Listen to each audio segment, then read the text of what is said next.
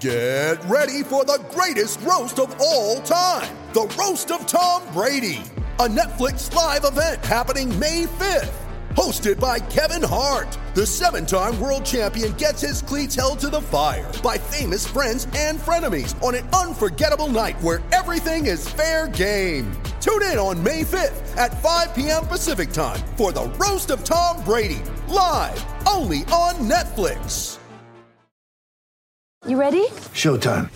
On May 3rd, summer starts with The Fall Guy. What are you doing later? Let's drink a spicy margarita. Make some bad decisions. Yes! Audiences are falling in love with the most entertaining film of the year. Fall Guy. Fall Guy? Fall guy. That's what the poster said. See Ryan Gosling and Emily Blunt in the movie critics say exists to make you happy. Trying to make it out? Nope. Because I don't either. It's not what I'm into right now. What are you into? Talking. Yeah. The Fall Guy. Only in theaters May 3rd. Rated PG-13. That's your spot. That's my spot, Josue. There we go. Somebody asked that the other day. Why is John always gonna get the top left? I'm like, that's his spot. I just like it here. I like it here. I'm comfy. I have no issue with it. Jimmy, I told you can't manhandle the mic like that. It's got to be sitting. I know. I just had to get it out of my system. We can hear all of that fumbling around. Yeah, we can see how excited you are. What is it, a brand new mic or something? Big win. We're going to get right into it. Big audience already kind of waiting to Excited jump after in a win. and talk about it. A phenomenal win, as Bobby Manning likes to call everything phenomenal. And it's hard to argue. This is a team that beat you last time, though you were short. They're without Gordon Hayward tonight, but that's not excuse enough. It's a game that was trending in that direction where, like, here we friggin' go again. And a lead is slipping away, 11-point lead with 4 minutes left, and the game is tied late. When Rozier hit that three, I know we were all thinking it. And they held on. They did a couple. They did great. They didn't settle for shots. Tatum went to the bucket. They got to the free throw line. They got stuff going to the rim. 2 phenomenal defensive stops late. Rob Williams obviously with the block. Jaylen Brown contests there on that LaMelo one, forcing an air ball. And that's it. Clutch. The Rob block. The Rob block. Oh, huge. Big performances in the block. clutch. Yeah. And they did it. And they win. Yeah. Big win. And they needed this. Look at these records, guys. 28-25, 28-24. They're creeping. I mean, they needed this because I felt like they were going to start getting this false sense of security, right? Like, oh, yeah, we either blow teams out by 20 or we're going to lose in the fourth quarter in a new way, right? It seemed like they were finding new ways to blow these fourth quarter leads or to go into the fourth quarter with a completely different game plan. But that wasn't the case. I thought Jason Tatum in particular, the last few minutes of the game, he had 2 back-to-back possessions going straight to the rim, and that's exactly what we want to see. That's exactly what we were complaining about when we don't see it. So I thought that was huge. He was also perfect from the free throw line. I would like to see him get there a little more. My only beef, I think, from Tatum is the chirping. He earned that technical foul not in that moment, but he was earned throughout the course of the game. Look, I'm not to keep, I'll keep things positive, but I can't help but notice that, like that technical foul could have went very differently for the Celtics. If Rob Williams doesn't make that block, who knows? Maybe this thing goes into OT. But either way, we're seeing improvements from the Celtics team because those are the type of wins that really are going to shape you. The one that you have to really fight for. And I felt like the Celtics, granted, they have won 4 out of the last 5.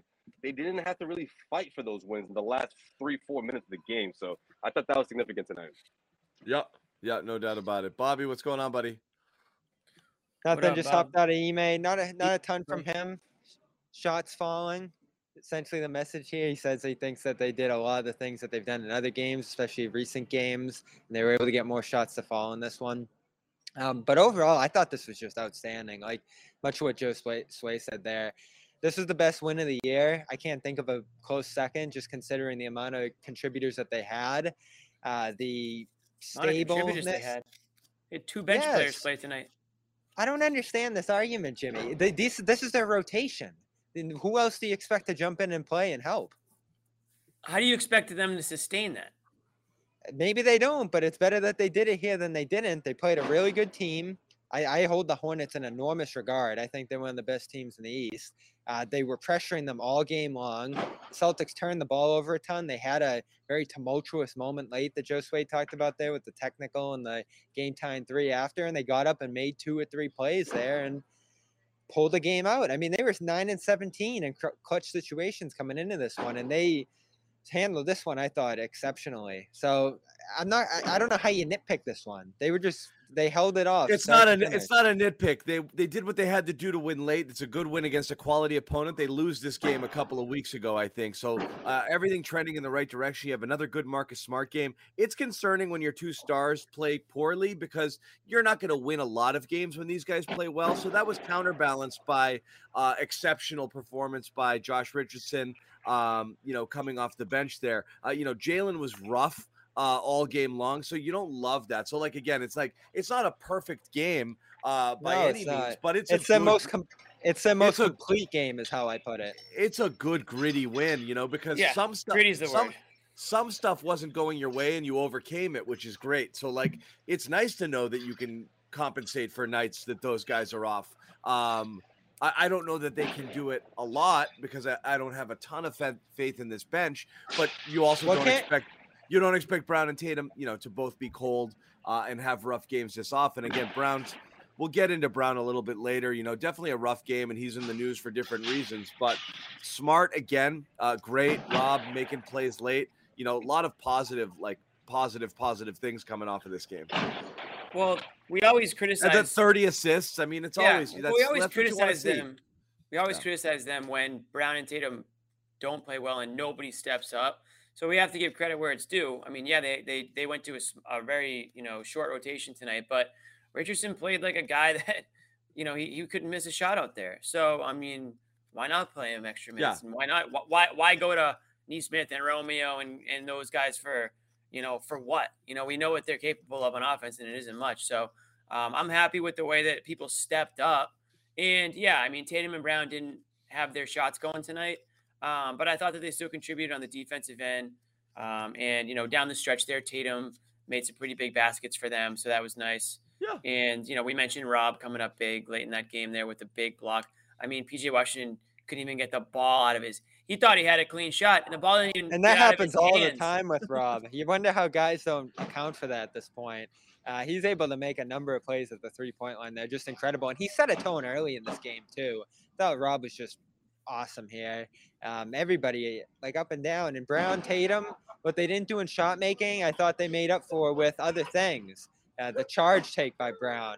The playmaking late by Tatum, getting in the lane, driving and kicking. All those different things there made up for the fact that they didn't have the biggest scoring nights in the world. And you know what? That's what you want to see those two players start to do. They're not going to solve every game with their scoring, especially when teams take them out of the game. Yep. That's not what the Hornets did here, but they were still able to turn up the playmaking and get baskets for Richardson, Grant, those type of guys. Yep, no doubt. I thought they did a really good job from the beginning of just passing the ball, but also recognizing the weak side constantly. I mean, you saw those open looks for Grant Williams. You saw obviously Josh Richardson get hot. And it's funny you say that, Jimmy, because I was telling Bobby towards the end of that fourth quarter, I'm like, Richardson, it's rare that he's earned, that moment at the end of the fourth quarter, but this is easily his best game of the season. So it's interesting how different that the Celtics offense can be, when he's hot, the way he is from the perimeter. So I thought Ime did a really good job keeping him in there. Season high 12 boards for our guy Al tonight too. Can't forget him. Yeah, that's all I have to say about Al. You can. That's all I have to say. Season high though. No, it's good. It was good. Sorry, we're gonna bring Bobby back in just a second. It's a little bit noisy where we are there. So just wait. How's the noise? How's the noise around you, buddy? It's better. It's better, but that group of people, it really wasn't that funny. I don't know what the joke was, but they were. No laughing on this show. Didn't get the memo. Yeah. It wasn't great. It wasn't a great joke. I put Bobby onto my spot. Oh wait, looks like he's moving. Right. I made him move. It was loud. The robots were fighting behind him again. The Transformers were going up. The Transformers. There's another Transformer, battle. So yeah, I mean, look, I'm not gonna lie. In a weird way, I actually like the Miami game a little better, even though they were totally depleted. That was soup to nuts, as complete a game as you had. But again, the opponent was a bit of a chump. The Charlotte's exactly the type of team you have to be able to compete with, right? Totally. Those are the guys in front of you. Those are the guys you're trying to leapfrog into your 5 and your 6 spots. you're not cracking that top 2 or 3 in the East, but like you're trying to play yourself up, you know, and around these guys. And again, record-wise, they're right there now. So, I'll ask you guys point blank. The way the Celtics are playing now, Charlotte at full strength, who are you taking? I'm still right now, taking the way this Charlotte. team, I'm still taking the Celtics, honestly, just because of the way this team has been playing. But it wouldn't have been remotely this easy. I mean, they got a lot of guys, and that's the reason why I think the Charlotte Hornets match up so well with the Celtics. Right? They have guys that can put the ball on the floor. You know, they can really make you defend, and the Celtics just they've struggled to keep that defensive intensity for 4 quarters straight. But they did a really good job tonight. You know, obviously there was a different approach compared to what we've seen in the past. If this team is completely healthy, I mean, I would say it would be much closer. It would have been a tougher fight, but I still probably give it to the Celtics. I mean, but listen, the standings do matter. I mean, you have a couple of matchups coming up where you can really catch up here. The Brooklyn Nets. I mean, you 3 games behind Brooklyn for the 6th place, and you got a couple of games where you can really catch up in that race. I mean, that's big here. I mean, we talked about this part of the season, how the Celtics have to start picking up wins here. But beating teams that are right in front of you, in the standings, that's huge. That would bode well for this team in terms of them securing a playoff spot. I know it's maybe a little too early to talk about that, but it's worth bringing up because this is how underwhelming this team has been all season long. Well, it is. We're starved for it. Go ahead, Jimmy. Yeah, exactly. We're starved for it, right? That's why Bobby's like, this is the best game in the history of my life. And I'm like, Bobby, come on. Like, you know? How 30 are you, Bobby? The kid's, but he's dying. He's dying for something, right? Because, I mean, people, this has been the last 2 seasons. These are the types of games where you hang on to them a little bit longer because, damn, I mean, you're really searching for something, right? Now, I don't want to jump too far ahead here, but Celtics are, I think we can all agree, playing much better as of late. Right around the time it's the trade deadline, you know, who's playing the best as of late? Marcus Smart, who played probably the best tonight. You know, Josh Richardson. Jesus. I'll call him Jason Richardson right up until we trade him. I promise you. Yeah, you've done that a couple times. And well, then I've done it. You just stopped. I've written it. I will call him Jason for the rest of my life until he's no longer a Celtic. I wish it was Jason. That'd be sweet. I know. I think you yelled out a damn it the last time you said it. Yeah. And then Schroeder. So you have 3 guys, and Schroeder didn't do much tonight. I know he's banged up or whatever it is. But you have 2 guys, let's say, who, you know, are very important to the success of this team this season. So again, this goes back to what we've been saying all season long. What's the goal of this team? Is the goal to make a playoff run, or what is the goal? Point of this podcast? What is the point of this podcast? What is the point of this team? What is the point of this trade deadline? You know, like what are they thinking in Brad Stevens' office right now, or Wick's office? Are they just gonna get rid of Schroeder and get rid of Richardson to save a couple bucks and to, you know, pretend that they're looking towards the future? And if that's the case, then you don't have enough to roll with Charlotte or to roll with these teams that you're fighting for playoff positioning for. You're not deep enough. So which one is it? I guess, you know, how many more games like tonight do we need to see before the trade deadline before people are saying, oh, well, they should be buyers or they should just stay put, you know, ride this thing out and see if they can get anywhere. I don't know. Again, I'm sorry. I didn't love tonight.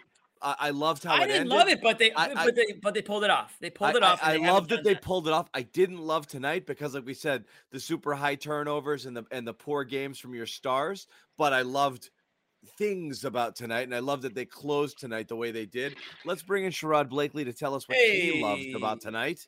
Sherrod, hey fellas, what's going on, guys? Tonight? What up, bro? You guys can hear me okay? Yes, sir. Loud and clear. All right. Yeah, man. Actually, good. John, you know what, John? I actually love the fact that their best players didn't play well, and I'm gonna tell you why. You're going to need wins to win games like this. You're going to need someone not named Jason Tatum and Jaylen Brown to actually carry you for long stretches of the game. And I thought Marcus Smart, Josh Richardson, Grant Williams had some big plays. And certainly, Rob Williams with the block there in the last minute. Huge plays from guys not named Jason Tatum and Jaylen Brown. But, for me, the most disturbing part about the game was that sequence where Tatum picked up the foul that he was not happy about. Then he picked up the tech. And then, they're on offense and the ball goes off of the defender's foot. It could have easily gone on Tatum's foot. So they caught a break there. Little things like that Tatum needs to clean up on nights like this when his shot isn't falling. That, to me, was the most bothersome part about this game. But other than that, I loved a lot of what I saw out there. It is odd. It's almost like, like you've got a kid with emotional problems and they get themselves ramped up and you can't calm them down. It's really bizarre. Yeah. That okay, take a breath. It's really and there's bizarre. no one around who can do that. There's no one around who could calm him down, which bothered me. It's so strange that he can't check it, but I gotta get this complaint out. And everyone's like, Marcus thankfully stepped in. He's like, dude, Scal screaming from the sideline, someone get in front of him, man. It was like flipping out. It is bizarre. He can't let that go. You can't have that. And again, especially at that point in the game, we'd be killing him right now if they lost that game for losing his composure late. That would be a disaster. But yeah. It ended up being a blip. I liked some things that he did. They were still moving the ball late. They were still going to the basket, which is stuff that they hadn't been doing, which was good. Early in the fourth, I was worried because they got 3 happy, right? And I was like, uh-oh. And, the lead started going away, but they when they needed them, they took it to the basket. Tatum did that one time. He got those free throws. Smart got to the free throw line as well. They hit him late. And then obviously defense kind of wraps it up. So again, just the closing of this game is enough to be happy about it, considering, you see what's happening. Rozier hits that 3. NBC puts the graphic on the screen, 4-12 in games decided by 5 points or less. And we're like, and it is Groundhog Day. So we're like, here we go, man. It's actually Groundhog Day. And it didn't happen. So good for them. It's also my daughter's birthday.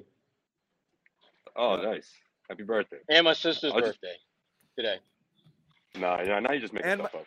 And my friend Adam Fine and Rich Bertman's birthdays today. A lot of birthdays. Yeah. Come on. The mother and the daughter share the same birthday? I don't believe it. They do? That's what he says. I don't know. That's awesome. Wow. My mom and I are 1 day time. apart. My mom and I are 1 day apart. I have a cousin that their birthday with, but that's it. But mother, daughter, what are the chances? My birthday is in October for everybody listening. There we go, Jimmy. Along with Nick Gelso. Along with Nick Gelso, you are correct. I think I'm a couple weeks before Nick, or no, maybe a couple days. I forget. Couple days. Jimmy. That's just drop the Jim and just call you me. You, Kai, me, you guys are one and the same, man. Jimmy. All right, just want to remind everybody about our exclusive wagering partner, Bet Online. Bet Online would like to wish you a happy new betting year as we continue our march to the playoffs and beyond. Bet Online remains the #1 spot for all the best sports wagering action in 2022. New year and new updated desktop and mobile website to sign up today. Receive your 50% welcome bonus on your first deposit. Just use the promo code CLNS50 to get started. From football, basketball, hockey, boxing, UFC, your favorite Vegas casino games. Don't wait to take advantage of all the amazing offers available in 2022. BetOnline is the fastest and easiest way to wager on all your favorite sports. Bet Online, where the game starts. Once again, that promo code CLNS50 to get a 50% welcome bonus on your first deposit. That's it, baby. All right, so when are we going to get into the controversy? What about I was gonna say that groundhog died, didn't he? Didn't the groundhog die? Am I making that? What? Punxsutawney Phil? Yeah. He saw it. You think today he woke up, turned around, and died? Stage fright. No, but couldn't handle the pressure. Before the second, he couldn't. Fake news, dude. I mean, it's probably a different one than it's probably. The groundhog didn't die today. Would that mean like? Would that mean like? I'm going for the Celtics metaphor because it's not Groundhog Day. Would that mean? I hadn't heard that one either. Yeah. Okay. Honestly, I wouldn't be shocked if he died. I mean, in a year like the way things are going, all you have to do is see a shadow and he just dies on the spot. The groundhog died of COVID and we're stuck in a a stage for the rest of our lives. Yeah. Yeah. Joe Sway, what are we talking about here? So again, fake news, Joe Sway. Yes, Groundhog. So the Groundhog Day. Bobby had to relocate, but Bobby thought this was the win of the year. So Bobby, why? I thought the two-way effort, the complete effort, not faltering start to finish and blowing the lead, they let them tie it in the end there. But overall, they were just able to withstand a bunch of different Hornets charges. And that's something they haven't been able to do this year. They've routinely crumpled. And outside of that Tatum technical foul sequence there was really no moment where they just crumbled and couldn't make plays. Smart and others were just doing it all game long. Tatum was getting downhill. Well, the passing sequences were crisp. It was just the most complete win of the year by far. I can't even think of a close number two. I don't know. They did blow an 11-point lead from the 3:58 mark to a minute left, and so that wasn't great. And thankfully, they held them off late. But it was. Well, the Hornets are a really good team. I would argue the Hornets are better than the Celtics. They are. Bobby meant the year 2022, right, Bobby? You mean best win of 2022? The season. The season as a whole. The only thing I was frustrated with is the way they were shooting and their well assist done, totals. Josue. Well done. Yeah, I thought they should have been up a lot more. I actually thought when it was well, 6 they'll and blow 7, out, they'll blow out the Nets next week and they'll top it. I think it should have been. It's steps. Oh man, they let them hang around. I was a little bit worried, but again, they got it done late. Yeah. Yeah, I mean, and that's really what it comes down to is them being really under fire, having to execute, having to make plays to get the win, and they were able to do that. And to me, I think if you're Ime, you're really pleased at the fact that your guys got it done defensively. There were so many, just little plays that didn't even, they may not show up as jumping off the stat sheet besides Rob's block, obviously, but just the rotations defensively, making sure that guys did not have too much space when it mattered most. This was really defensively, I thought, one of their better games against a team that wasn't necessarily having one of those just off night shooting. The Celtics were the reason why Charlotte wasn't shooting as well as they would like. Whereas we've seen a lot of games where teams just are missing wide open shots. And it makes the Celtics defensive numbers look good, but that's just not what's happening. This was a earned victory against a quality team, the type of team that if you're going to make some moves, you got to win these games. Yeah, and I think that the sense of character for this team, I think they needed these kind of wins. Like I said from the top, I mean, these blowout wins, sure, we love to see the Celtics do what they're supposed to do against those shorthanded teams, but to see them in that stretch where, okay, the sky's falling again, what are you going to do to react? And they came out with authority on both ends, and that's exactly what you want to see. You want the Celtics to have those kind of experiences from between now and April, and the ones where they end up victorious on the other end. Not the lopsided. You threw the game away in the fourth quarter, all over again, and reverted back to bad habits. They had a completely different approach tonight. Yeah. Let me ask you guys about this. Because somebody, it was an interesting point I thought somebody made, but they've clearly settled in on, I think, their kind of bread and butter lineup at this point seems to be the starters with Richardson instead of Al. And then the question is, why aren't you starting with that? And again, there's nothing to be said. They had another good start again today, and they've been starting games strong of late. So the doldrums that they went through with that kind of double big lineup where they were starting quarters really slow. They had a lot of, Bobby, we talked about those 40-point halves where, the offense was just stuck in mud. And, in those games where Tatum was coming out of the gate shooting poorly to start, it felt like there was just no offense there. But that appears to be the lineup that they're digging right now. Ime had a curious comment last game about why he didn't play Al, why he's not closing with him. And the rationale doesn't explain why he wouldn't close with him, but why he's starting with him. So I'm not sure, is this a crutch? Is this going away? Is eventually it going to evolve and move on? Because I really do think I get at this point, John. It's not the double big. I really think Rob and Al should split the center minutes for the whole game. 48 minutes should go just to those two, and so you're not worried about anything else. I really do think that would be valuable. It's not that I hate the defensive effort that they're getting off of, but Richardson is a good defensive player. I think against teams that aren't friggin' really big there, I don't know why you're afraid of that. I'm not really sure why he's hesitant to make that switch. We've talked about doing it with Grant. We've talked about doing it with Romeo. Romeo didn't work. If Richardson's going to shoot like this and he's going to give you a little bit more pace and space, it seems like what they'd be looking for. So I'm wondering, I'm not saying like it's the worst thing in the world. I'm wondering if they'll think about going there because he's clearly digging that lineup. I think they'll think about it, but here's the thing, John. With Al, you know exactly what you're getting, worst case scenario, which is a guy that's going to defend and get your rebounds early on. And that, I think, in Ime's mind, helps set the tone for the rest of the game. If you have Richardson in there, he may get hot, but I think it's a little bit harder for him to do that when you're opening the game with Tatum and Brown, who you know are going to be looking for their shots early on. Yeah. So as the game progresses, it makes sense to go with Josh Richardson because Josh he's a savvy vet who figure out where he can get in and fit in. And once he does that, you have to put him out there because he's one of your top 3 or 4 players the last couple of weeks. So I understand why Ime does it, but to your point, John, if Grant could just rebound the ball a little bit better, I think that you would see that transition. But the fact is, when Grant's out there, he ain't getting no damn rebounds. He'll knock down some threes, but he's just not built for that. This is not what he does, right?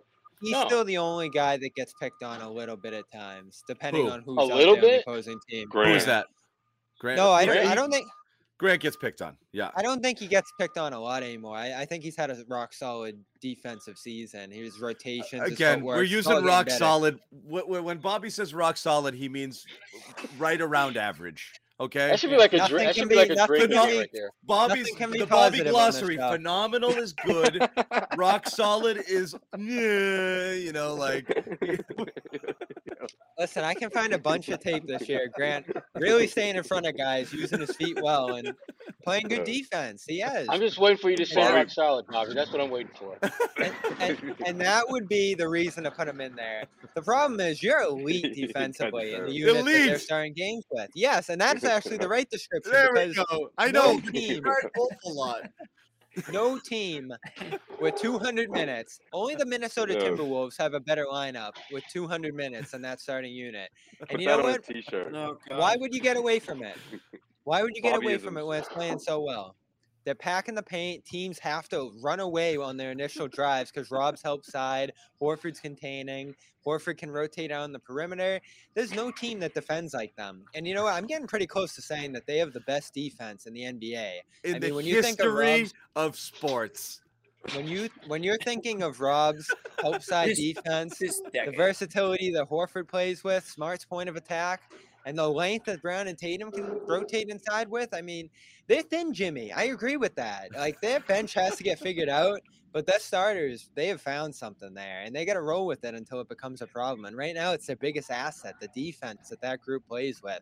I mean, they're playing with more pace in that group, so the offense is getting better with that combination. Guys are hitting shots at a higher level. Now the movement is good. I'm perfectly okay with that starting lineup at this point. I think it's a big asset for them. I really do. Fair enough. So you guys are fine. I'm not freaking out the way I was before. I still just think offensively. The numbers are amazing. I think offensively they're challenged, and that's the thing though, is like, if one thing works really well, but other things are whatever, there is some tinkering I still think that can be done. That's the deadline. I've always thought, I've always thought that that's been easy. I don't think you can experiment with lineups when you're getting into those final 20 or so games into the season. So I am surprised there hasn't been a little bit more just to try to kick it. I do think there's it really is like a security blanket situation here. And as we said, he doesn't want to close with it. So there's something in that lineup he doesn't love. So I'm just curious why he sticks with it at the front. And sets the tone. Yeah. Right. I think down the stretch, I think he's looking for the best offensive lineup that he can put out there that's not going to crush them defensively. But it's strange, though, because you're up 10 and you're playing your best offensive lineup. Wouldn't it stand to reason at that point?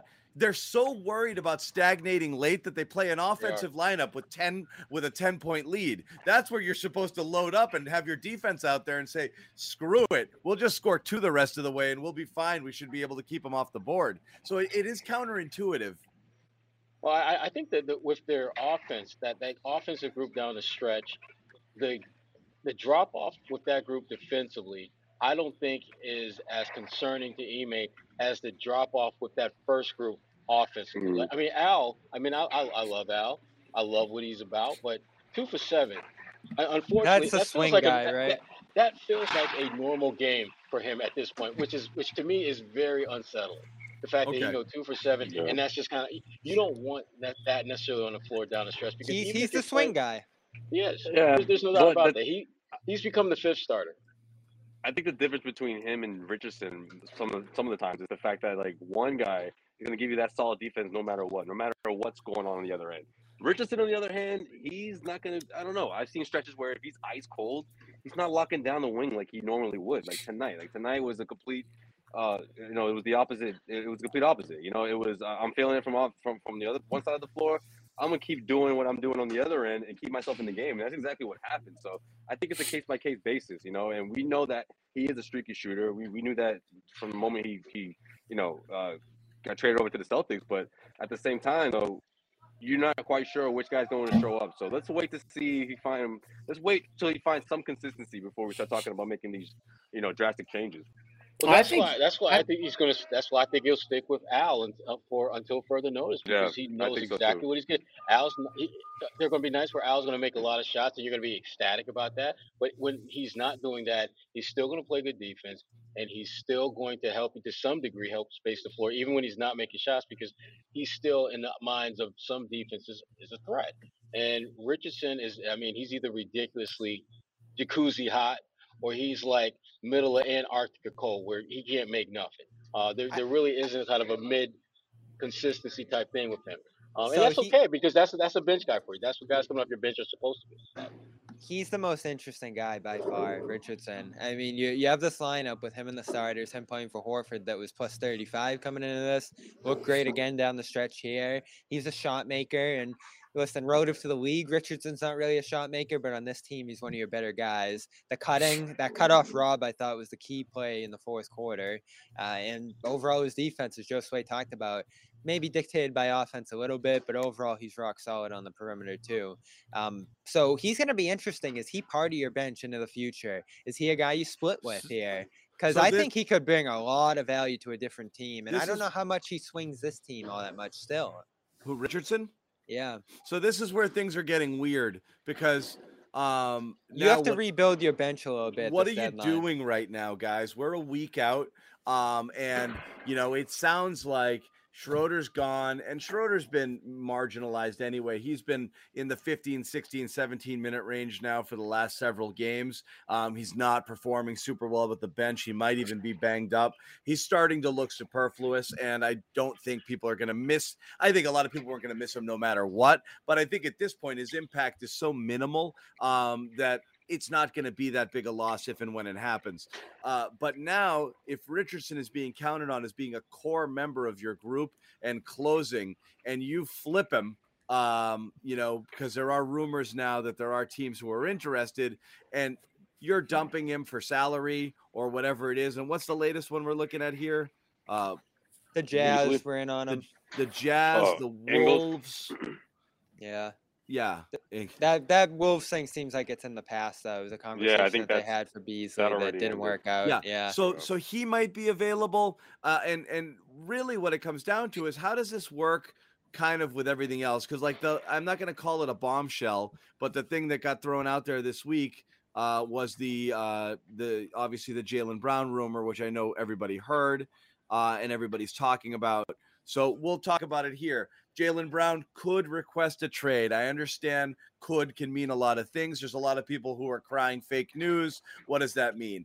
We don't know what it means. Here goes the chat. What we do know is the source of this is not a bomb thrower. It's a person who has contacts and who probably talked to people and he heard, yeah, it's always a possibility if things don't turn in one direction or another that Jaylen could walk or could start looking for the door. Demand a trade. This is not something that's odd. It's not something that's out of left field. It is something that we've been worried about for a year and a half with this team, that if they don't figure out a way to right the ship, you're going to be entering this offseason with Jaylen Brown, and then the next year on is his walk year. And you're running up. That's how quickly it's been. Yep. That's how fast it goes. If you don't trade him this offseason, the clock is ticking. You pretty much have until the following trade deadline to do it, or else you're stuck with him in a walk year and he has no value anymore because no one's going to take him for just a 1-year rental without any certainty that he returns. So you've got some problems here. You either got to make everybody happy, and it's always been about making Brown and Tatum happy, making them believe everything is going in the right direction. So if you're Jaylen Brown, Sherrod, and you're sitting here and you're thinking, okay, let's see some improvements, and they start doing things like trading Schroeder and Richardson, what's that going to say to you?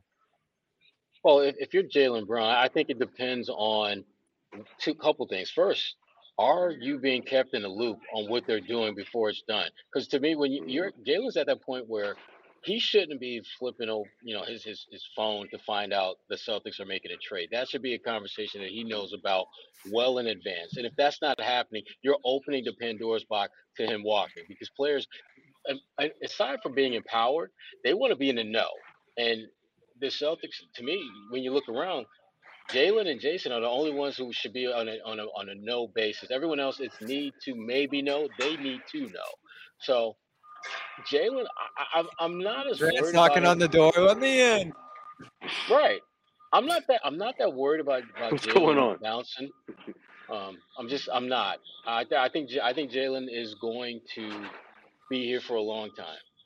Because I don't think the Celtics are at a point, and I don't think they will get to a point where they feel that he wants to leave. He's going to make that clear to them. I don't think that's going to happen. I really don't. See, I don't think it's something that the Celtics are thinking about right now, but I think it is definitely a possibility. I mean, when I first read the report, I was like, well, yeah, duh. I mean, a first-round exit, I mean, I'm sure there will be talks about it. Maybe not from Jalen per se of requesting a trade, but it's going to be in his mind a bit. Not that he – listen, Jalen is putting together another great season, right? And I feel like we say this every single year. Like, he continues to improve.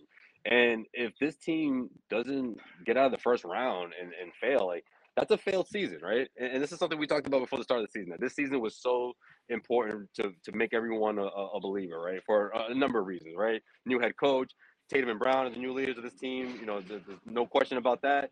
There's a lot of different things that could happen, that could transpire. But if you're Jalen and you're entering a contract year, and let's say halfway through the season we have another 500 club, what's going to prevent Jalen from saying, well, maybe I need to lead the ship elsewhere, or maybe I need to find a better situation, that I can actually do that. Now, I don't think Jalen's the kind of guy without one in mind is going to go out there, pick up the phone and say, look, guys, I want out of here. But things change in the NBA quickly. We know that every 2 or 3 years, there's a new super team, a new super duo out there. And who's to say that Jalen won't want to be part of something like that? I don't know, 9 or 10 months from now, midway through next season. So I think Celtics fans have to keep things realistic and remember the fact that, it will be a contract year and that these things can happen really quickly. We've seen it in the past. We saw a team in the, Oklahoma City Thunder, the very next season split ways, and that team got to the NBA Finals. So, I mean, this could definitely happen. But again, when I first saw the report, it was one of those like, yeah, obviously that can happen, but it's a big could. What was your reaction to me? My reaction was obviously. I mean, and I've said this all season.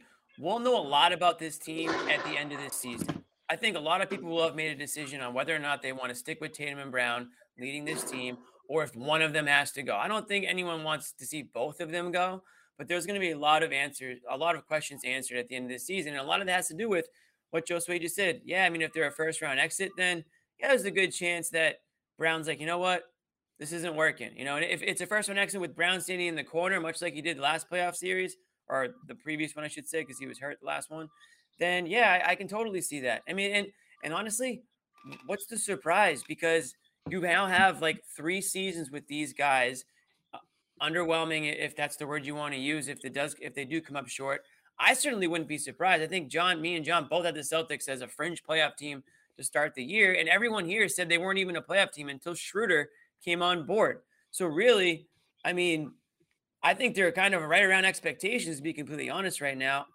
My question is, does Jaylen Brown want to be in Boston? It's the same question I have for Jason Tatum. There's been so many like examples of just being like, do these guys really like it here? Do they like playing with each other? Do they like Boston? Do they like the organization? So those are the things that I want answered. And if I don't have obvious yeses to those answers, then of course I can see a situation where Brown would be like, you know what?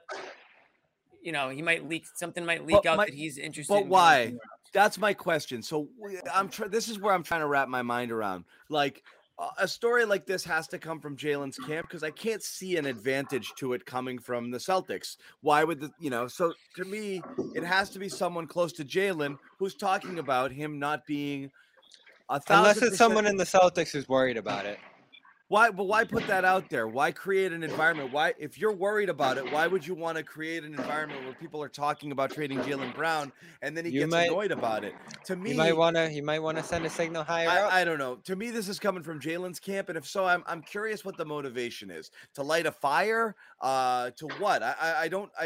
I'm not sure. I can't figure it out either. Sherrod, I'm not sold on it necessarily coming from Jaylen's camp, because think about this. I agree. If Jaylen, if you're getting some vibe that maybe he's thinking like this, don't you want to know what his value is without asking teams for his value? This is the kind of stuff that will get you phone calls that, even though you didn't request those phone calls, you're going to get them now. People are going to say, hey, I saw this about Jaylen. What are you guys looking for? Now, all of a sudden, you have a conversation that you did not initiate, but if you put it out there, you sort of kind of did initiate. So I'm not convinced. And there's another wild card factor in all of this that we haven't really talked about. I'll be very candid with you. I don't know how this will play out, but the agent that represents Jaylen Brown also represents Al Horford, also represents Marcus Smart, also represented Joe Johnson when he's here. So I just ran down like damn near half of their rotation under one umbrella. Yeah, Jason Glush, and who's a great guy. I mean, I love Jason. He's really a good. Sam Hauser is another one of his guys, the shooter. So that's why I'm not sold on that necessarily coming from Jaylen's camp, because I mean his camp is well stocked with folks who are all under the same umbrella. So I'm not sure if that makes a whole lot of sense. So that's why there's a lot of murkiness with all this. There's no clear direction where this is coming from. But the bottom line is this: Jaylen is going to have some tough decisions to make this offseason as far as what he wants to do with his future, whether he wants to double down and try to get this thing done with Tatum, or whether he wants to branch out and be kind of that alpha. But I can tell you right now, though, when you look around the NBA, there's no one-man show anymore. You can't get it done by yourself. You're going to need somebody who can be a significant difference maker with you, and even having one guy like that may not be enough. This is all about the deadline, and it asserts what I've been saying, is that this is a critical deadline for this team. You got to start to establish some direction here, even if this doesn't completely dictate where you're going to go in the offseason. You got to kind of set the table here, and somebody, whether it's Browns camp or whether it's someone inside the Celtics, wants to see a shakeup here more than I don't get seem it. to be in the fold before. It's always possible it's a Celtics trial balloon to see how the fans react, and I understand that as well. Which is, hey, if you put it out there, let's see which way the wind is blowing. If the world isn't that pissed off about it, maybe that gives us a green light. So it's always possible. It just seems like a weird one. That's all. Well, remember the note from that report that there was a thought that Brad might make more substantial change last offseason, and he went the conservative route. I do think there's a little bit of a divided thinking in this front office, not only on Smart, but on overall, like what they're doing here. Whether it comes to clearing out rookie spots for rookies. We've read a report about that coming from the heavy publication, Bull Pet, over the last week or so here. So you hear different things about what this team should do. I think there's kind of mixed thoughts on, what direction they should take this in here. And it's all about Brad here, right? Because all we've heard from Brad is that they're only going to make a move if it gets them closer to a championship. I still wonder if Brad's taking on this mindset of, we're waiting for the big one. We're keeping all these chips on the table, much like Ainge did. And he, of course, learned from Ainge that the needle moving moves are the ones that are going to get you there. I completely disagree, because I think you're so far away from contending. You have to start to do things now to improve yourself. Bobby, I got something for you. Ready? A comment from Marcus Smart. Are you ready for it? Marcus Smart says the Jays have been doing a blank job of phenomenal. Phenomenal job. Wow. That's a great word. Did he give a little shout out at the end? Phenomenal. No, that's a wink at us, guys. You know that. No, Marcus watches. So that Somebody could be watching the Garden Report. Someone watching the Garden Report. Phenomenal. They've been phenomenal. I see you, Marcus. I see you wink at us. All right, cool. I like it. I'll take that. We got you. Phenomenal. If he says it again, it's not coincidence. It's not coincidence. That's so funny. Phenomenal job. They've been phenomenal. Well, I hey, love that's a it. far cry than from what he was saying about them not too long ago. What, a couple months It's ago. another thing Marcus is trying to say is like, it's another here- please love me sort of moment from Marcus. Yeah. But I mean, crap, man. What are you going to say about the dude right now? This was like, not Love only was he having those like low shot, low point, but high assist games, now he's scoring too, picking his spots with his shots, scoring efficiently. Like there's literally, he's like above reproach these last 6 games heading into the He is trade just- deadline. That He Schroeder really is. Smart, that Schroeder Smart debate we've had, he's drawn a fist through it. There's nothing you can say in Schroeder's It's not defense even a anymore, Schroeder Rev. Smart debate. The Schroeder Smart debate is It's dead. one Yeah. person's flaws get talked about, the other person's flaws get Yeah, facts. Come on, get let's not excuses do made. this. That's the debate. It's not the who's better argument. It was It's- at one point. No, it wasn't. It was a why in the world are people crapping all over this guy when he has 1 game and 5 bad ones? No, there was a stretch where Schroeder was better than Smart. And there's a stretch where Schroeder was playing great. It was But like 3 games. No, the in your eye, argument, and you and Joe Sway's eyes, yes, because you guys are on the all Marcus Smart defense team. We all know that. But to everybody else, and everyone could see that And we're Schroeder winning was better. that. You realize we're winning that debate right now, Yeah, right? You they're are looking pretty- now. he's looking You are pretty now. good. congratulations. Now that Are Schroeder's you- hurt. Are Yeah, you I guys mean, also Oh, think is that there an now apology he's cam hurt? coming here? Wait, now Schroeder's hurt. Apology Oh, came for wow. what? Everything we said about Schroeder was true in the moments that we literally were saying it. everything? Yeah. You guys were the ones that were in denial about it, didn't want to admit to it. How about Smart? How about What it? what all- what are we gonna yeah, say? but we all Smart- agreed that Schroeder wasn't a starting point guard, though. So, like, what are we talking about here? I mean, Again, I just no one wanted Schroeder. guys. no one Do wanted we Schroeder have be to the starting do point guard. this? Do We we do. have No, to do we this? don't. We don't have to Maybe. do this. I don't Jesus. know. Do we have to Maybe suffer we from do. short-term memory loss all the time with this? The argument with Smart is not doing it consistently over time, and the peaks and valleys, and always regressing back into the shot chucker and the sloppy guy But who's has this sloppy made with you the ball. rethink what he can be for this And can team? we all just agree he's been phenomenal? Phenomenal. Oh! Yes. Can we just agree he's been Yeah, over the phenomenal? last 5 games, absolutely. If I give you phenomenal for Yeah. 5 games, will you just shut up about it? My I'll God. take it. And- I will take Yes. But it. we can actually admit it. When Schroeder's phenomenal, That line. everyone on this show can't admit it. Everyone and all the Celtics fans can't admit it. But we Yeah, when actually Schroeder can has a admit it. phenomenal game, it's like, yeah, but did you see that time he That was one late to pass. switch? See me Ugh. roll the ball up the court. That's me. That's me. That is Yeah, absolutely you know. me. No, that was Bobby earlier this season too, man.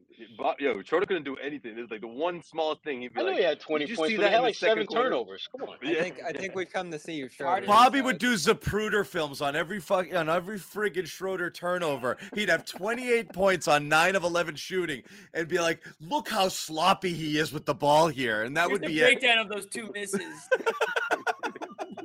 Well, he's shown See to how not be- open Tatum was on this one? Yeah. Ugh. He's shown to Get not this be a guy great off the fit on team. this team, and especially in this role.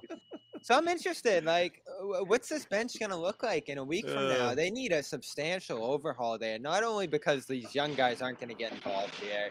Oh, damn it. That ship has sailed to me. The idea of Romeo, Neesmith, and Pritchard becoming guys on this team this year. Because wonder why has it sailed?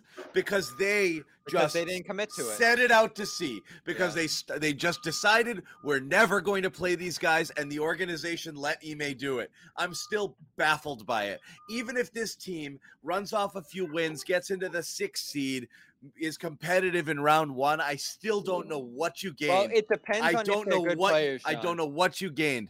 If their yeah. careers are over after Boston, you'll look at it and say, maybe these guys just didn't have it. If they go out and kill it somewhere else, that's kind of going to tell the story. So we'll see. But at this point, I do not picture a clear out for the young guys next week. I do not see that being the direction that they're going to go in here. So do you want to stand pat and just see how far this can roll? I don't really know what the benefit of that is, because what's the interesting thing about this report, John, to me?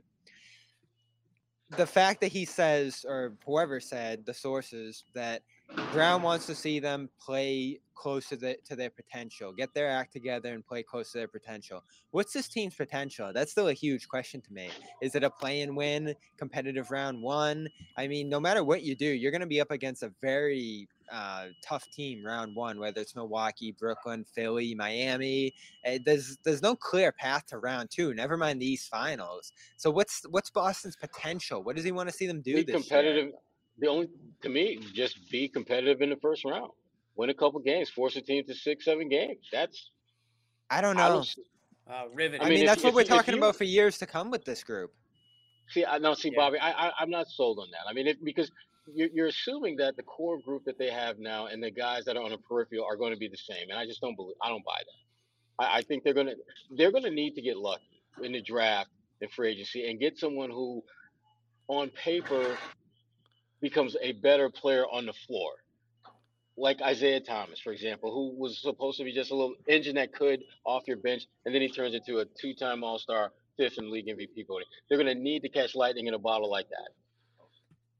Well, that's like once in a freaking lifetime situation that happens. So I don't know how lucky you can expect them to be.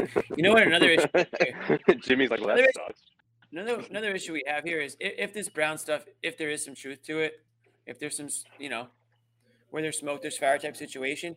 How do you even go about approaching the draft or approaching free agency if you're talking about, one of your two best guys potentially not even being on the roster next season? How do you even approach players that you're targeting and things of that nature? And you're going to go in the next season just freestyling it again with, whoever you can get for Jaylen Brown because he asked for a trade? Plug and play again? I mean, it's shaping up to be another disaster offseason.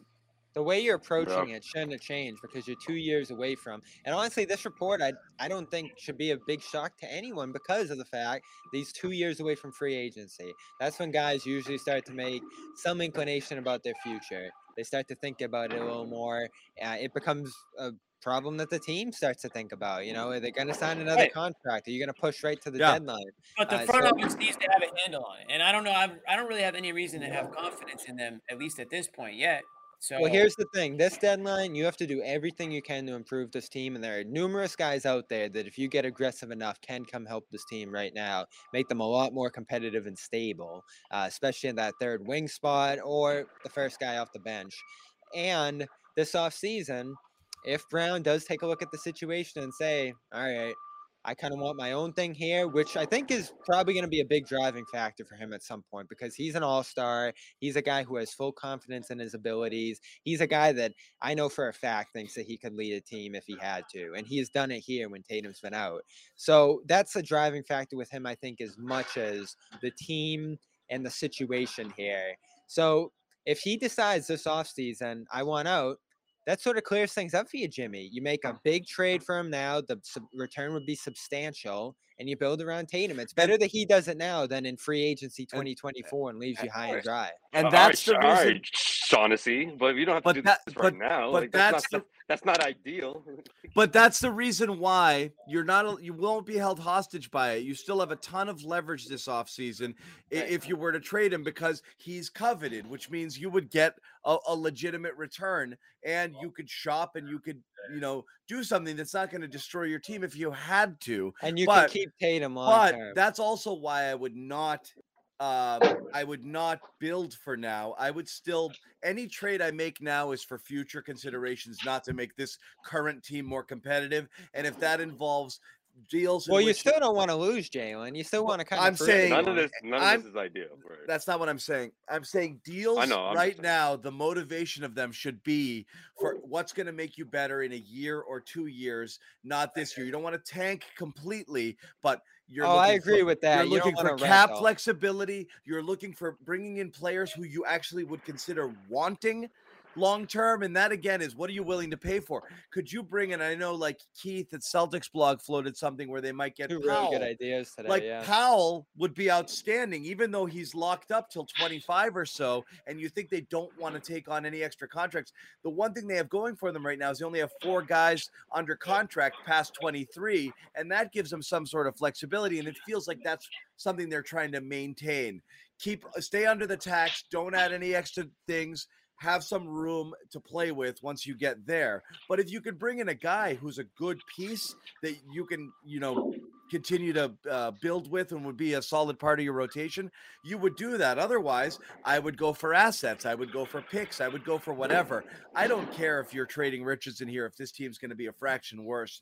If you're able to get rid of him, get rid of Al, get rid of things that are going to get you under the tax, that are going to get money off the books for next year. Imagine Al and Richardson both off the books next year. All of a sudden now you've got some money to play with. Doing dances. But I mean, now you've got money to play with, so then you can do other things. I would be looking at those types of deals, not stuff that's little band-aids that's going to make you maybe a fraction better this year. I just don't think that's that important. I think that's at the top of the list, though, right, John? That has to be at the top of the list. Like, at least trying to see what's out there for those guys and trying to pull off one of those deals that obviously the tax apron, but at the same time gives you a guy that you can, obviously whoever this guy coming in from the trade, you can consolidate those guys and hopefully it's a piece that you can lean on for the future. But I don't know how much talent those guys would attract at this point, Yeah, that's a tricky thing. You're gonna have to float some picks here. In those deals that Keith wrote about, especially, I think you'd have to include some pick compensation. That's what I do that, and I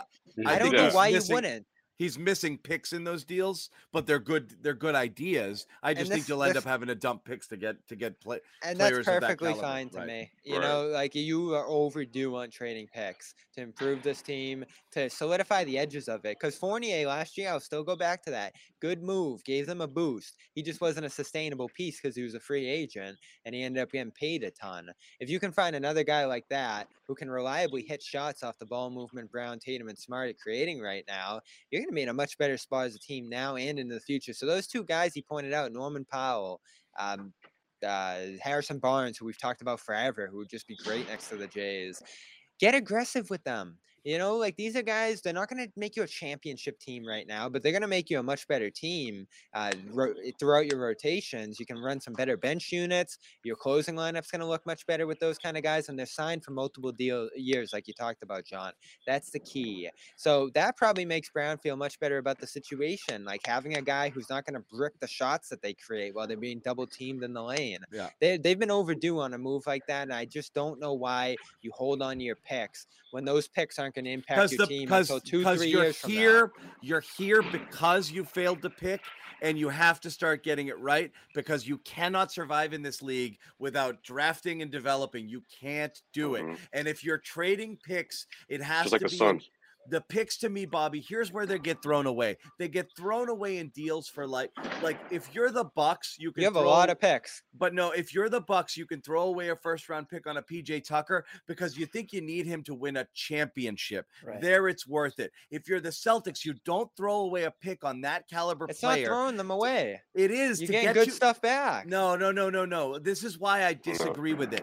You're a team like the Celtics, you're getting only fractionally better, and you're not getting any closer to contending, and you're killing yourself for the future in terms of either hitting a home run with a pick or having an asset you can roll up into a bigger deal later. You do not give away picks to just get a guy who's a little bit better than the guy you have. If that Powell deal is on the table and they want to pick, I'd have to think no? about that one more closely. But again, I'm really, John? I'm so done with the drafts and the development. Even for someone like Powell, Bobby, you can't be done with the drafts and development. That is absolutely that's the luckiness essential to franchise building. Don't you dare let Austin Ainge hear you say that, bro. It's the area they're lacking, and it's the reason they're here. Without this, you're doomed, man. You have to draft and develop.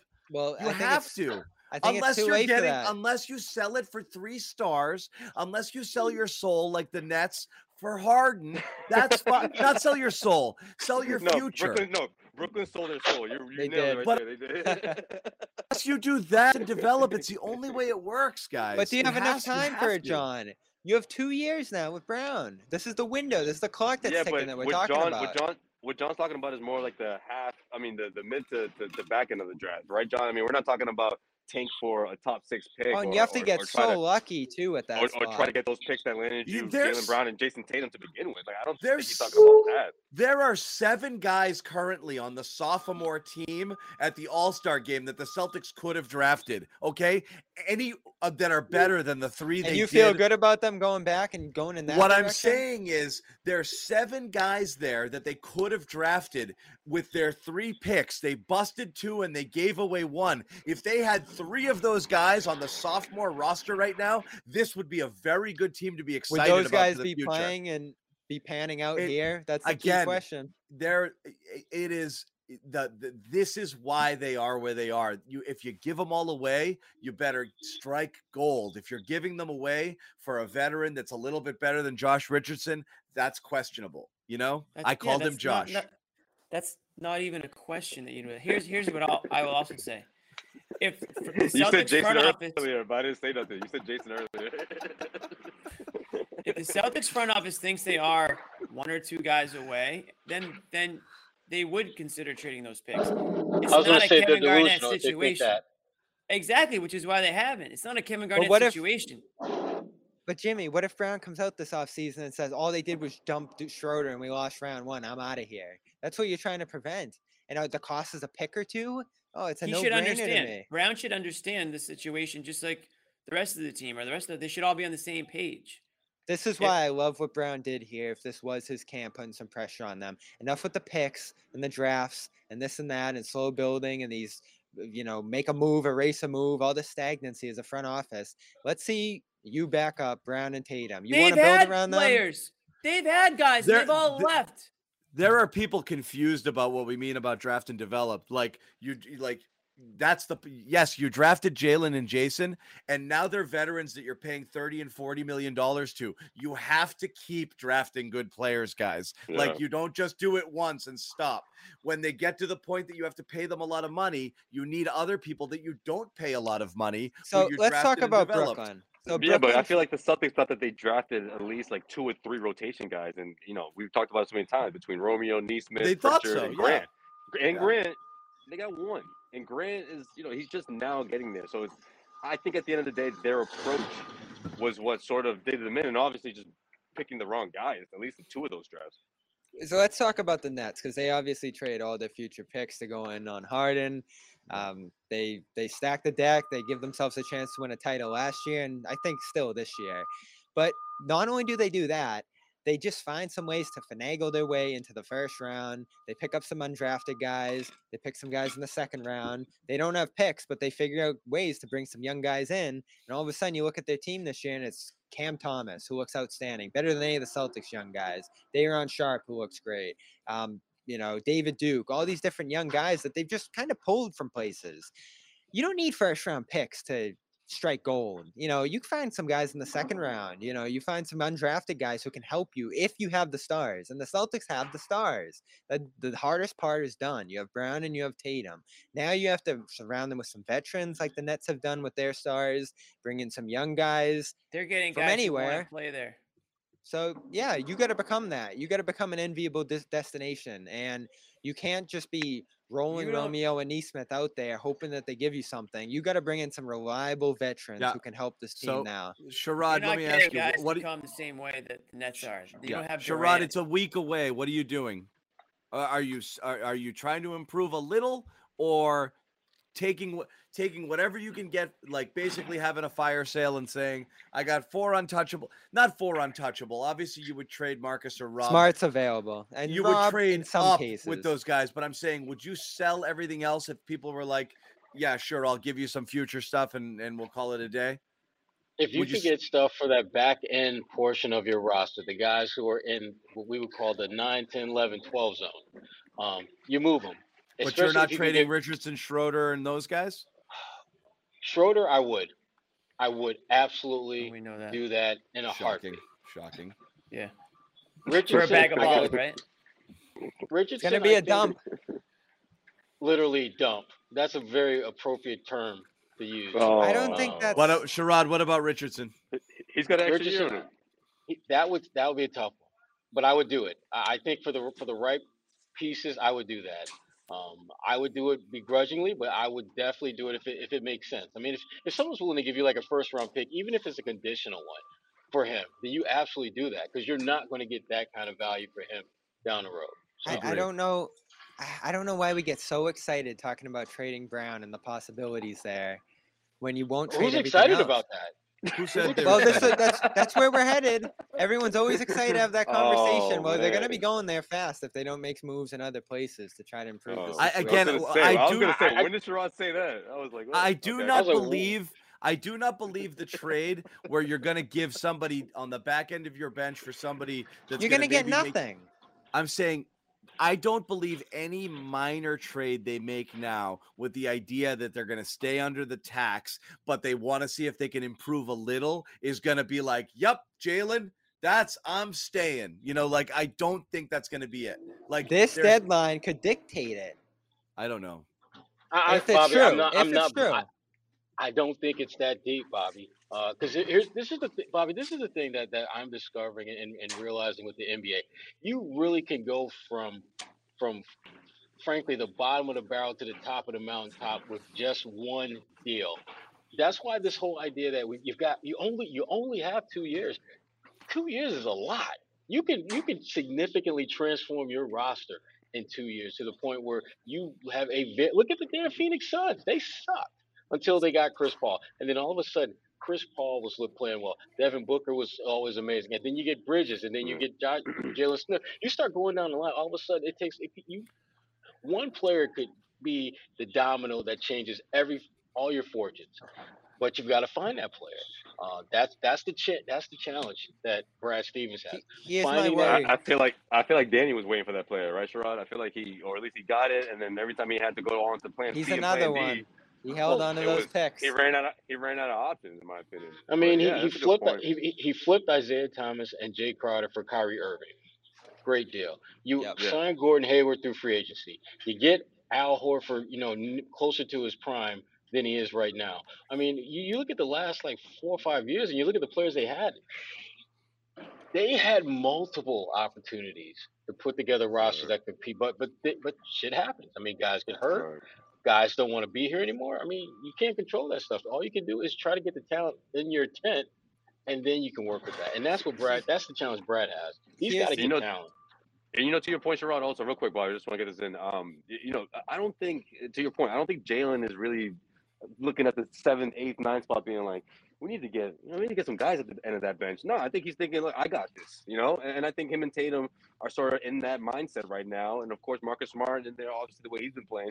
Everyone is sort of more in tune with the core of this team. How are we going to get out of this hole? So I think right now, I don't think Jalen's going to be pissed if this team does nothing, because he's thinking we're that difference maker, right? We're the ones that are going to carry this team into a deep playoff run, not some stranger coming in here and trying to fix that. And that's what I would watch with Brown. He is immensely confident. When you hear people say, "Oh, you and Tatum," especially right now, he's very starting to put himself in the same conversation as Tatum, and deservedly so. I don't think he's that much of a worse player than Tatum. His potential, at least, he can be every bit as good as him in the right situation. So does he look at it and say, I want to lead my own team eventually? That's what I'm looking for there. Whatever. You might be right, Josue.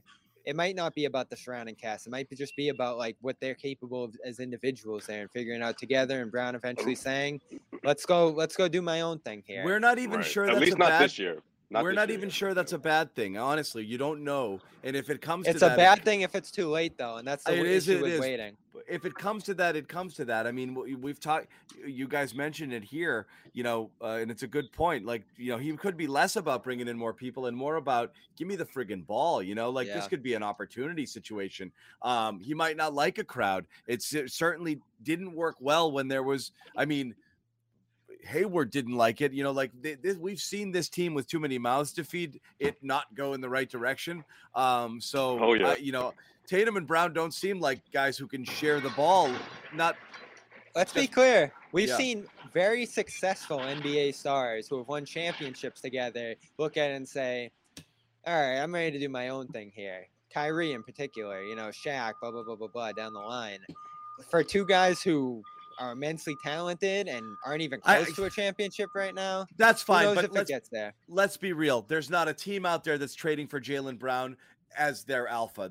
Everyone is bringing him in to be a complimentary star somewhere else. So his situation's not going to change. If he wants to go somewhere else and be the man, he's going to go somewhere else and at best be the 1A, which is what he is now. I don't think his situation's going to improve in terms of like, look at me, everybody built around me. He's not James Harden. His potential. He's not James Harden. He's not going to be one of those guys that someone's like, I got to give They're not. He's in that second tier, and that's. You don't think so? No, come on. No, he's not James. You're watching the same game, right? He's not James Harden. I mean, this guy can. He's not going to be an all-star this year. Bobby, he's a guy who's going to be brought in to play alongside another star. Yeah, it depends where he's going. Yeah, right. What if he goes to Sacramento? You know, he's the face of that team. Sherrod doesn't. Yeah, but they suck. They would Sherrod's suck. holding his head now, Bobby. They would look what suck. you've done. This is the thing about Jalen. Bobby, you are right. Jalen is a very good player, but that doesn't make you a damn alpha. Jalen is right at that Mendoza line between being really, really, really good player, or really, really, truthfully being a complimentary guy, and that's nothing wrong with that. He's a 20-point per game compliment. He's a number 2 on a really good team. I absolutely believe that. Absolutely believe that. And I love the fact that he has the confidence to believe that you may think I'm a number 2, but I'm going to put up number 1 numbers. Love that about him. But at the end of the day, if he has to carry a team by himself or he has to be the front and center guy, I think over time, I just don't think he's that type of player. And that's no disrespect to him because he's a hell of a player. I just don't think that's who he is. Depends if he gets better or not. And I still think there's potential to grow for him. This is the first year he has not gotten better, which is a bummer. Every year, not only has he gotten better, in many years he's made 2 leaps during the year. The year's not over, John. Which is crazy. This is the 1 year where he's actually regressed some, which is the first time it's happened. And you can give a lot of passes, no offseason because of the surgery. He's had COVID like 11 times. You know. So here's the timing thing. Mac COVID. No, but I mean, so there's reasons why, but this is the first year where you're like the handle and the turnovers is a regression. He went back. Yeah. He went backwards, which is weird. And the shooting was another bad turnover. There's another bad one. 5 first half turnovers. 7 turnovers again. That matches his career high. That's a big issue. Which he had 3 games ago. So he's had 7 twice in the last 4 games. And he had in that Orlando game too, the 50-pointer. This is the one year where he's definitely taken a bit of a step back, both in his shooting percentage, his efficiency, and his sloppiness. He's really, and he was sloppy last year. His usage it's about the same, but 2.8, 2.7, the turnovers, but you can see that handle is loose right now. So you've talked about this, John, that parlaying a Brown trade into building around Tatum being key, because what worries me about the clock of this team when we talk about 2 years, it's a long time, yes, but if you do push it to the deadline before his free agency and you end up losing him for very little or nothing, that could directly lead to losing Tatum too. That's a disaster. You have to. This is why, again, this report is not crazy. Whether Brown wants to go or not, the Celtics have to look at themselves in the mirror, assess their 2 stars, and say, we're going to plow forward with these guys, and I'm confident we can build around them and keep them, or I'm really worried that this isn't going to work out, and I need to make a move now. And I'm going to move Tatum because I got an extra year. I'm going to move Brown because I got an extra year to show Tatum that this is the right place to be. And that just might be forced upon them, whether they want to do it or not. It might be a reality that they just arrive at. And that's that. And then you have to figure out how are you going to get better if that's the case. Or they might just say, forget about it. We're going with these guys or bust because we'll never get better if we make the move. And then they just ride it out as far as they can and hope he doesn't leave.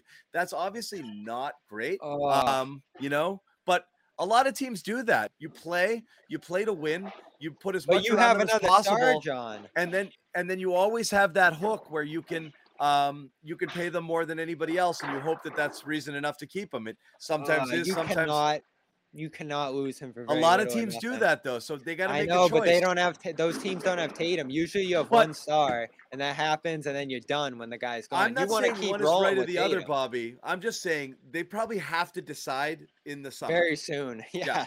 I think the which summer, path like, they're going. Right. This is why the report's not crazy to me. I know No. everyone's saying fake news and conjecture and all these things. Just look at the timeline. Once you pass up on moving him next summer, you're all of a sudden in his contract year.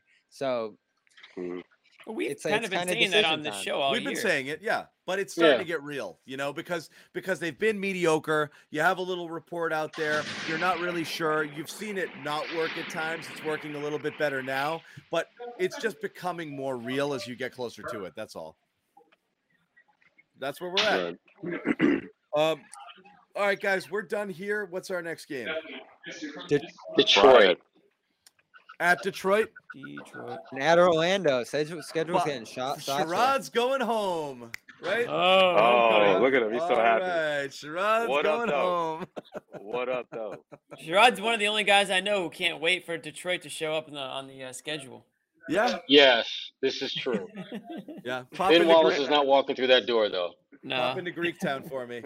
3-game road trip. I will not be going to Orlando. A must-win road trip, Bob?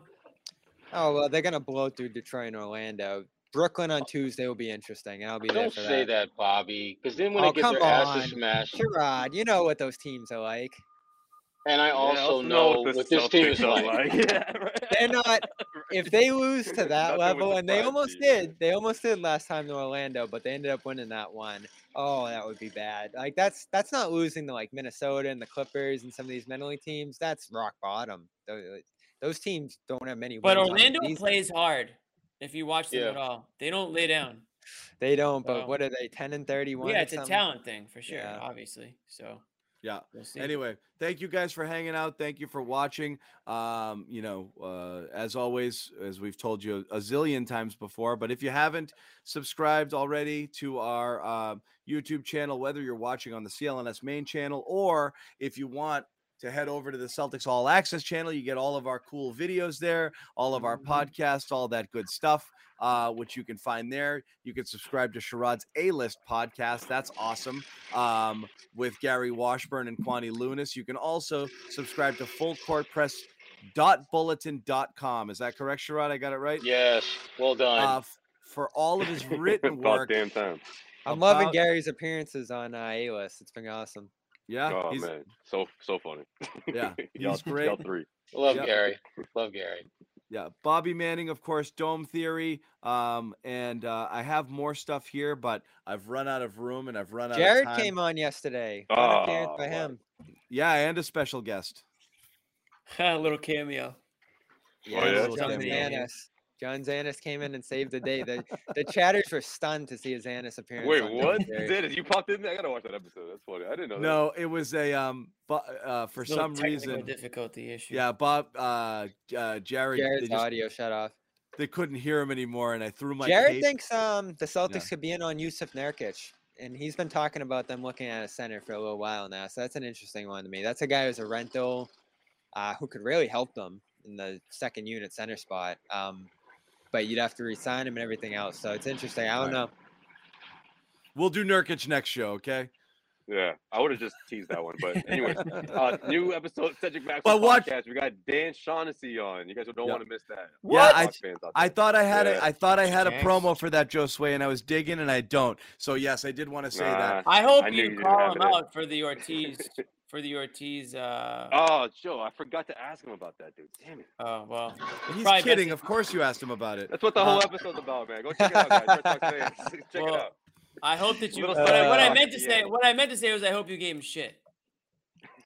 Yeah. I mean, for whatever it's worth, it's nothing personal, guys. He's been consistent. He hasn't voted for a single person that's remotely tied to. Wait, but who's he vote for? Jeff Kent? We put him on the stand. Why is Jeff Kent this guy? So Jeff Kent has a said hi to him in the hallway once. Well, Jeff Kent probably suffers from being a jerk because he was a big-time jerk. But at the end of the day, if you stack up his numbers against other Hall of Famers, he wasn't a steroid guy. No, he wasn't thought to be. But Allegedly. also, if you look at him as his career as a second baseman, which he was, even though he wasn't a very good one, and he probably should have moved positions a la Derek Jeter, but he insisted on staying at second. And honestly, one of the reasons he did was because I think he thought his Hall of Fame candidacy would be better as a second baseman. I go stack up his go to Baseball Reference, look at Jeff Kent and look at Ryan Sandberg. Tell me who has better overall numbers, and it's That's Kent fine. I'll get right on that. It's Kent by a mile. But I don't know how. I'm signing on now to do it. I don't know how Shaughnessy says, "Oh, this area is filthy. I'm not voting for anyone," and then it's like, "Oh." He didn't say that. He says if anybody has been tied to it in a way, and under suspicion and or caught or tested positive, he's all right, just so Kent's got no ties. He's just ruled them out. It's not the whole era. It doesn't matter if you agree with him or not. He's pretty consistent on it. And that's just it. He said the Ortiz stuff six years ago. I disagree with them. It's a very weak link to Ortiz, though. Yeah. It's a very weak link. Too weak to just group him in. I with think so Bond. too. I think it's a crap. I Whether disagree. or not you think so or not, the evidence isn't strong enough. To John's like, you know what, guys, you're right. Screw him. You know. No, I totally disagree with it. But I'm saying he's been consistent. So people who are upset that it's a the steroid users saved people like Shaughnessy. Nobody gave a shit about baseball until McGuire rolled around and started hitting bombs out of the park and saved everybody's in baseball's jobs for the next 20 years. I wish I got to watch. You should have voted for all those guys. I love how Jimmy twists these arguments. I love them. Yeah, you should have voted for all those guys, and along with the ballot, you should have wrote a little thank you note along with the ballot. Did you guys? Patriots fans should be grateful for Tom Brady. They shouldn't be asking for him to say thank you. That's a whole other show. Let me just ask this is the classic Boston fan being like, "Listen." Jimmy's just that angry Boston fan. I love it. Let me ask this. Let them all in. No, I'm sick of the people who are just ungrateful, spoiled, entitled. Get out of my face. Did you stay with any of you? You guys enjoyed watching Bonds and Clemens, didn't you? Of course. Yeah. You'd be lying if you said you didn't. I mean, it must have been awesome. And he just Bobby, you weren't even yeah, but Bobby, that's not the point. The point is, if anybody was clean, those guys absolutely destroyed those guys' ability to earn and their place in baseball history, and they've destroyed the record books for the rest of time. Well, you know what the best argument they've destroyed the game going forward, because before, hitting 700-foot home runs 70 times a year was commonplace, and now a guy puts up a season where he knocks out 44, and everyone's like, yeah, whatever. So they've made the current game crappy. So so they got fat off it. They made a lot of money, and they ruined it for everybody. They ruined the history of the game, and they ruined the future of the game. So screw those guys. Seriously. No, that's not true. I think the way that stat nerds have ruined the game, to be completely honest. What? Oh God, here we go. You know the best argument I've heard against that starting point, pitcher though? can't even go 6 innings anymore because it's like against stat nerd code now. You better chance of winning if you have an opener. But we're never going to see sluggers like that again, man. We're never going to see sluggers like that. You know the best argument I've heard against the Giants? Nerds are ruining the game. Anyway. Sherrod, you can go. You can go.